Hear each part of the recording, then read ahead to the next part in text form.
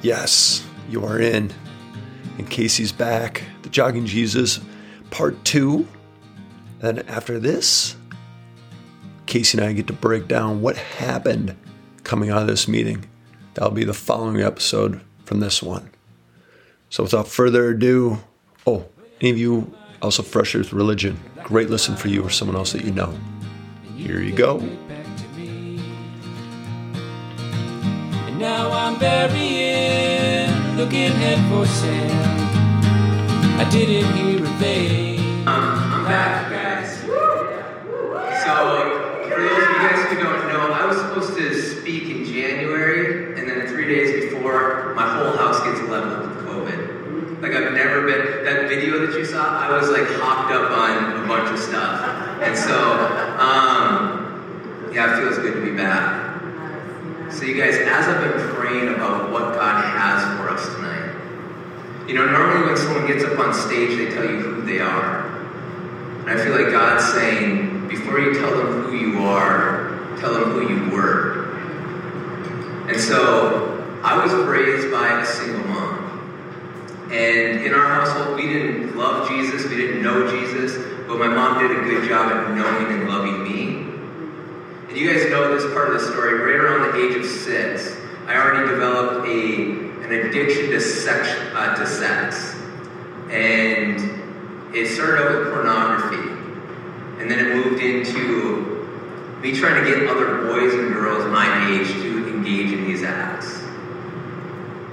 And every single time I engaged, every single time I looked at a screen or opened up a magazine or had another person engage me, I went away from that encounter feeling like there was a stain on my soul. Have you guys ever felt that before? And so my response to the dirtiness was to lie. I became a compulsive liar. Like, I told stories about everything because I had to hide. Like, no one could actually know who Casey was. Well, right around this time, I started going to Sunday school. And at Sunday school, I hear a lot of stories about the bravery of David and the faithfulness of Abraham and the humility of Moses and all these great stories about these great men in this great book. And I went away from that encounter thinking this thought: what it means to be a Christian is that you have to be a good person and all of your good deeds have to outweigh your bad, otherwise you're not going to heaven. And from that, I was devastated. Rather than drawing closer to God by going to church, in my filthy state, I didn't know a whole lot, but I knew this one thing: I wasn't a good person. And so after leaving church, I went further into this filth. And here's what you have to know about my lineage.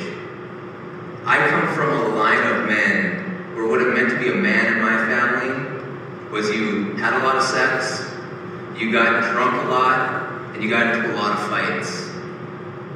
I never knew my grandpa not in a wheelchair.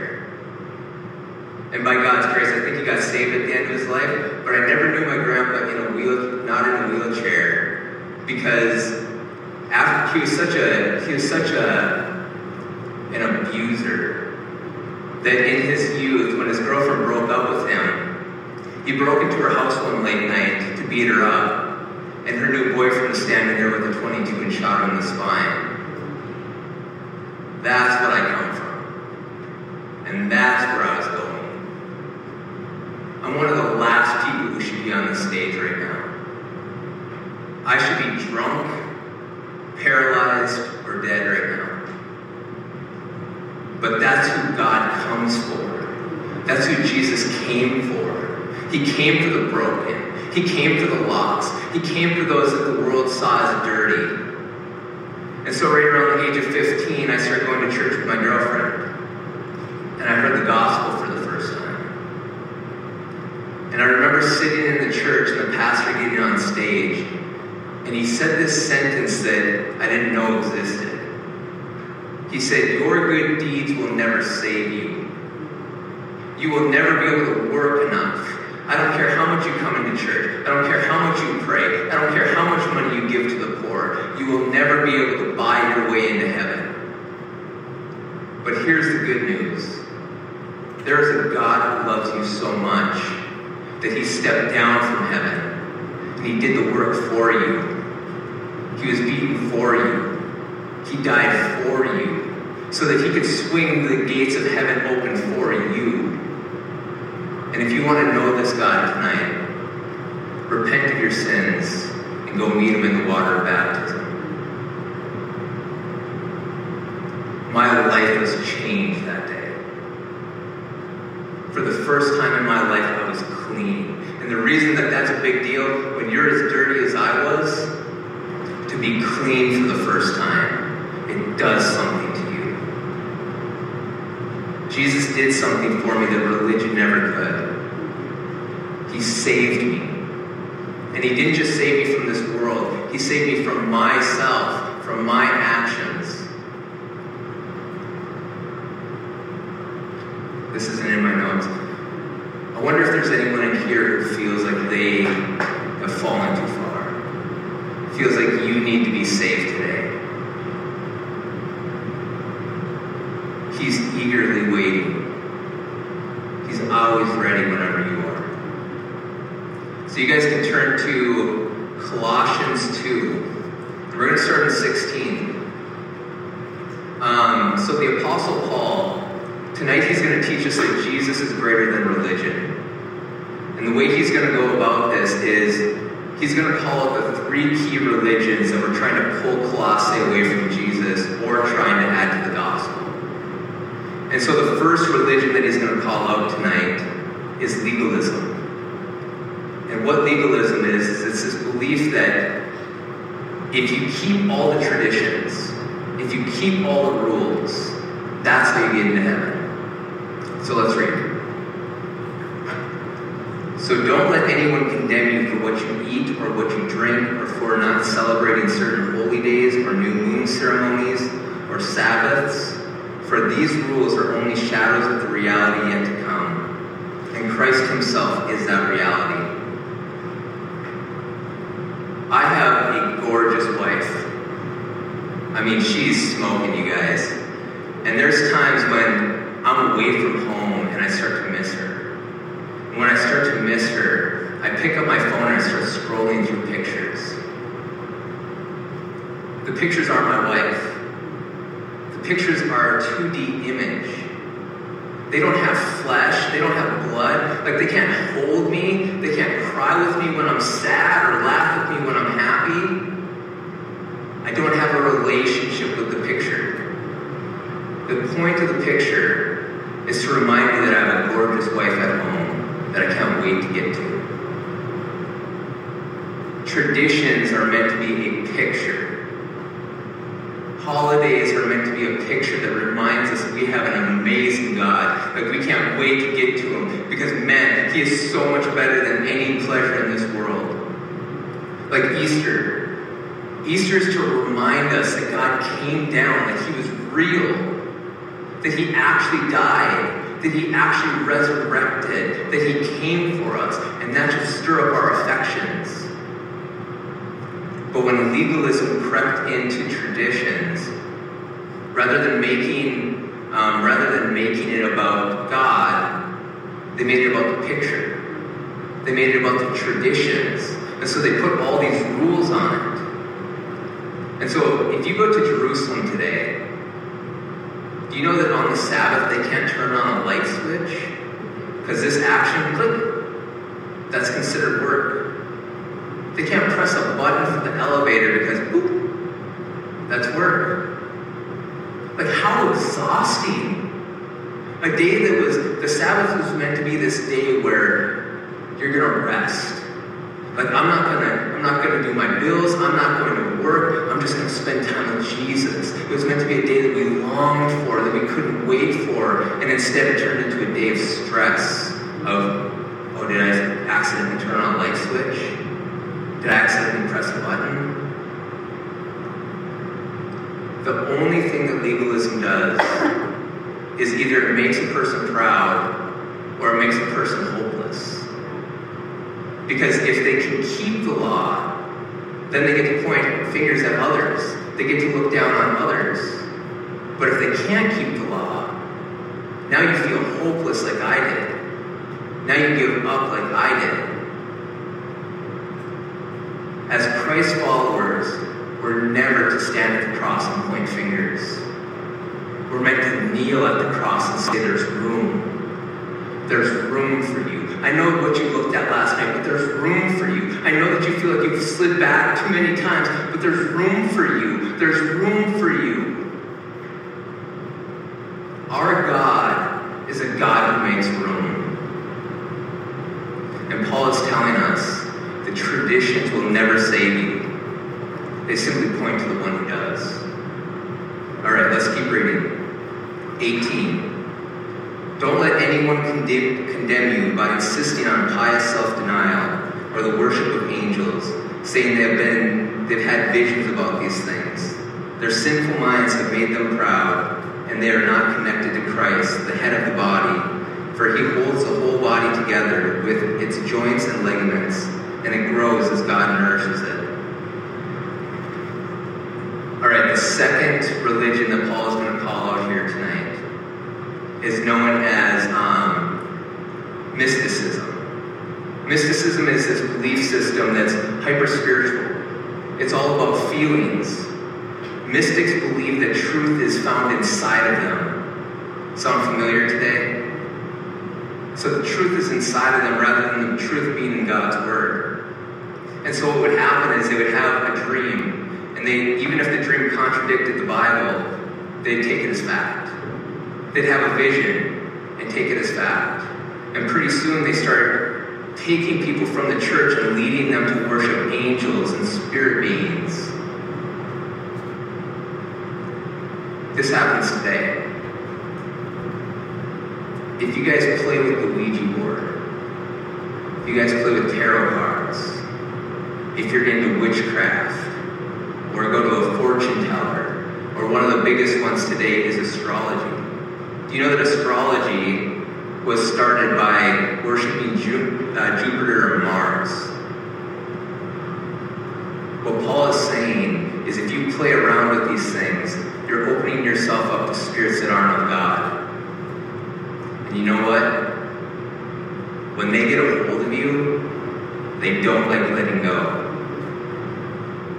6 years ago, I was co-leading a missions trip.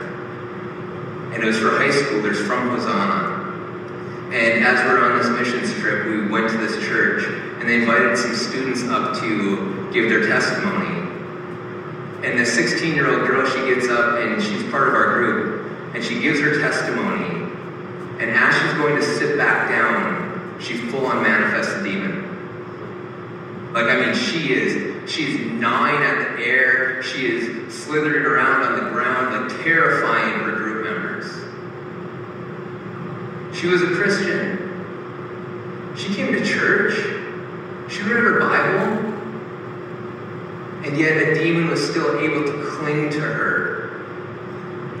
Because here's the thing, you might have the Holy Spirit in you, but if you play around with Satan's toys, you will soon find that Satan's playing around with you. And so Paul's saying, angels can't save you. Spirits didn't die for you. Only Jesus did. All right, let's keep going. 20. You have died with Christ, and he has set you free from the spiritual powers of this world. So why do you keep on following the rules of the world, such as don't handle, don't taste, don't touch?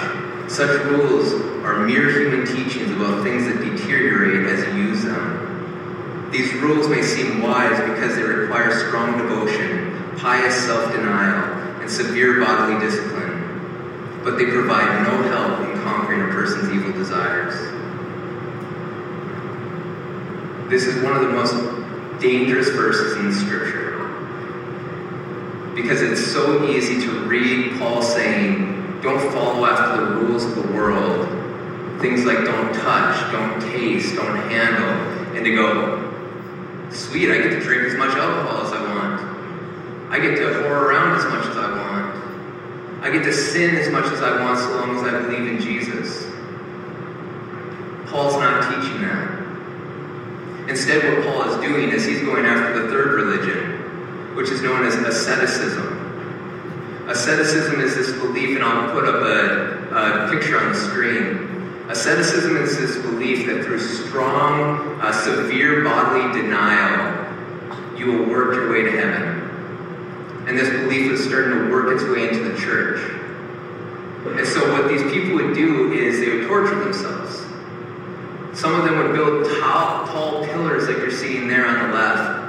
And it would only be about 4 feet, 5 feet wide. And they would live up there in the elements, no blanket, no change of clothes, no toilet, and they'd live up there for years. Some of them would put giant steel collars on their neck to make it impossible to go indoors. Others would only eat stale bread because they felt that they'd fall into gluttony if they ate something like a cheeseburger. And then others, they would take whips, take off their clothes, and just start beating themselves. Because they believed that if they sinned, that maybe them beating themselves would keep God from beating them. What Paul's saying is you don't have to beat yourself. Christ was already beaten for you. What he's teaching here is that it might seem impressive, like to have discipline is a good thing. To torture yourself is not a good thing. See, works, discipline, it can change the habit of your hands, but it will never change the motivation of your heart. Only relationship changes your heart. Jesus didn't just come to the earth to save you. He didn't just come to the earth to die on a cross.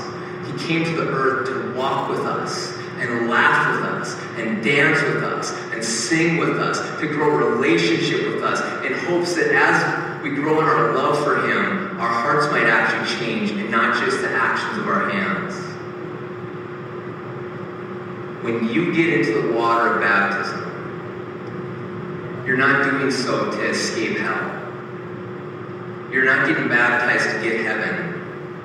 You're getting baptized to get Jesus. It's all about him. And as you grow in your love for him, as you grow in your relationship with him, it becomes almost impossible to sin. It becomes much more difficult when you really love him. And so let's go on. I'm almost out of time. So we're going to move on to 3, Colossians 3. Since you've been raised to a new life with Christ, set your sights on the realities of heaven, where Christ sits in the place of honor at God's right hand. Think about the things of heaven, not the things of earth. For you died to this life, and your real life is hidden with Christ in God. And when Christ, who is your life, is revealed to the whole world, you will share in all of his glory. How many of you guys heard of Asbury lately? Any of you? Okay, yeah, some of you. So Asbury is this little college campus in Kentucky. And 1 month ago, they were having a chapel service. They have 3 chapel services a week.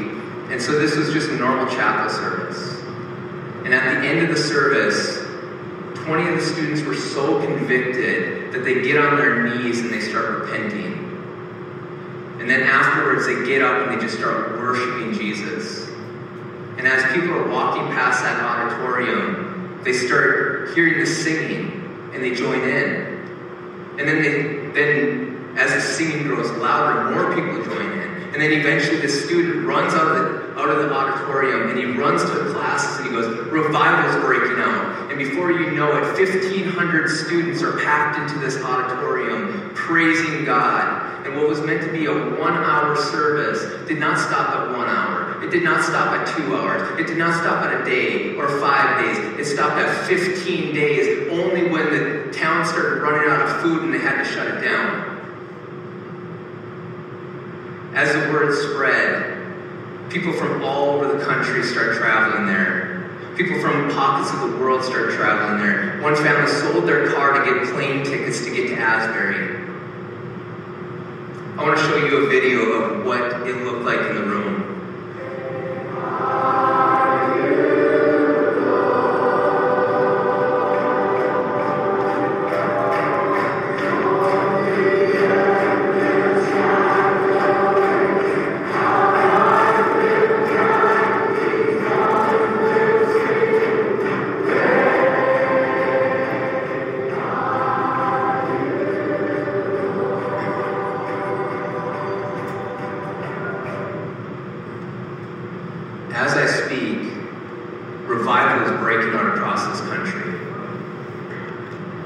Because when Jesus walked into that auditorium that Wednesday morning, he lit your generation on fire for him. And as these students went back to their campuses, as they went back to their cities, as they went back to their countries, they brought the fire with them. And over 30 college campuses in the United States have lit up on fire for Jesus, and they've been praying all night. 600 people went into Minneapolis in an office building and praised him for 56 hours just 2 weeks ago. And then I heard this testimony. A missionary in Ethiopia, he received a 12-second a 12-second video of people worshiping like that. He walked into this Ethiopian village and he showed them that 12-second video, and the entire village gave their life to Jesus. God is using your generation in a way that he has not used a generation in a very long time. Gen Z, he is using you to reach my generation. He's using you to reach boomers, to reach Gen X. Because he's not a God of rules. He's not a God of religion. He's not a God of wrath. He's a God of relationship. And he sees you. He sees that your generation has the highest suicide rate that we've ever seen. He sees that your generation is lonely. He sees that your generation is feeling hopeless and feeling pressure. But he also sees your hunger. He wants to meet with you tonight. And we don't have to go to Asbury to meet him. He's simply calling you to reach out your hand and take his. And so as Drew plays this last song, I don't want you to jump to your feet right away. I want you to take a minute. I want you to meditate on who Jesus really is to you. I think some of you guys are banking on religion to save you. I think some of you guys have not accepted Jesus because you don't trust him with your life.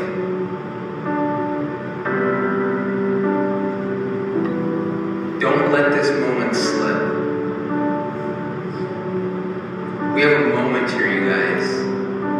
And he wants to light you on fire. He wants to light Shakopee on fire. Prior Lake on fire. Burnsville on fire. Jordan on fire through you. So take a moment. I don't know if it means that you stay seated, whatever the word would be. Or if you get on your knees, or maybe you go and repent and confess to someone you trust. Let's pray, you guys.